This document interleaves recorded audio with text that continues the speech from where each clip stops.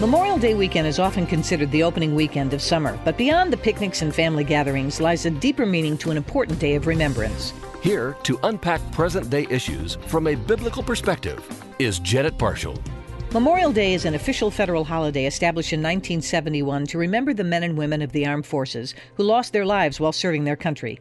The holiday used to be called Decoration Day and was originally set after the Civil War to commemorate both Union and Confederate soldiers who had died during that conflict.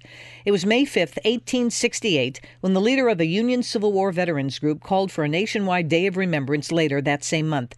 General John A. Logan is reported to have said, "The 30th of May, 1868 is designated for the purpose of strewing with flowers or otherwise decorating the graves of comrades who died in defense of their country during the late rebellion, and whose bodies now lie in almost every city, village, and hamlet churchyard in the land." He called the date Decoration Day because the veterans would be remembered without focusing on any particular battle. General Logan's orders for his post to decorate graves in 1868 with the choicest flowers of springtime urged, "We should guard their graves with a sacred vigilance. Let pleasant paths invite the coming and going of reverent visitors and fond mourners. Let no neglect, no ravages of time testify to the present or to the coming generations that we have forgotten as a people the cost of a free and undivided republic." General James Garfield made a speech at Arlington National Cemetery at the first Decoration Day, and 5,000 participants decorated the graves of the 20,000 Union and Confederate soldiers buried there. By 1890, each of the northern states had made Decoration Day an official state holiday. However, many southern states honored the fallen on separate days until after World War I.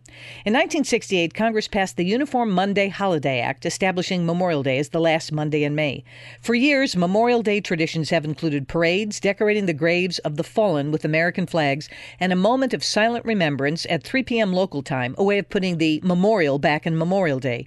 This Memorial Day, let's display our flags, but let's also consider practical ways to support our military families. Identify them in your church or neighborhood and offer to babysit, cut their grass, or bring over a covered dish. Listen when they need someone to talk to, or just be there when words fail to describe the pain of what they've seen. Let's support our troops now and not only memorialize them when they're gone. G.K. Chesterton eloquently reminded us of the choice our fallen heroes had to make, a choice that ultimately defined their true character. Courage, he said, is almost a contradiction in terms. It means a strong desire to live taking the form of readiness to die.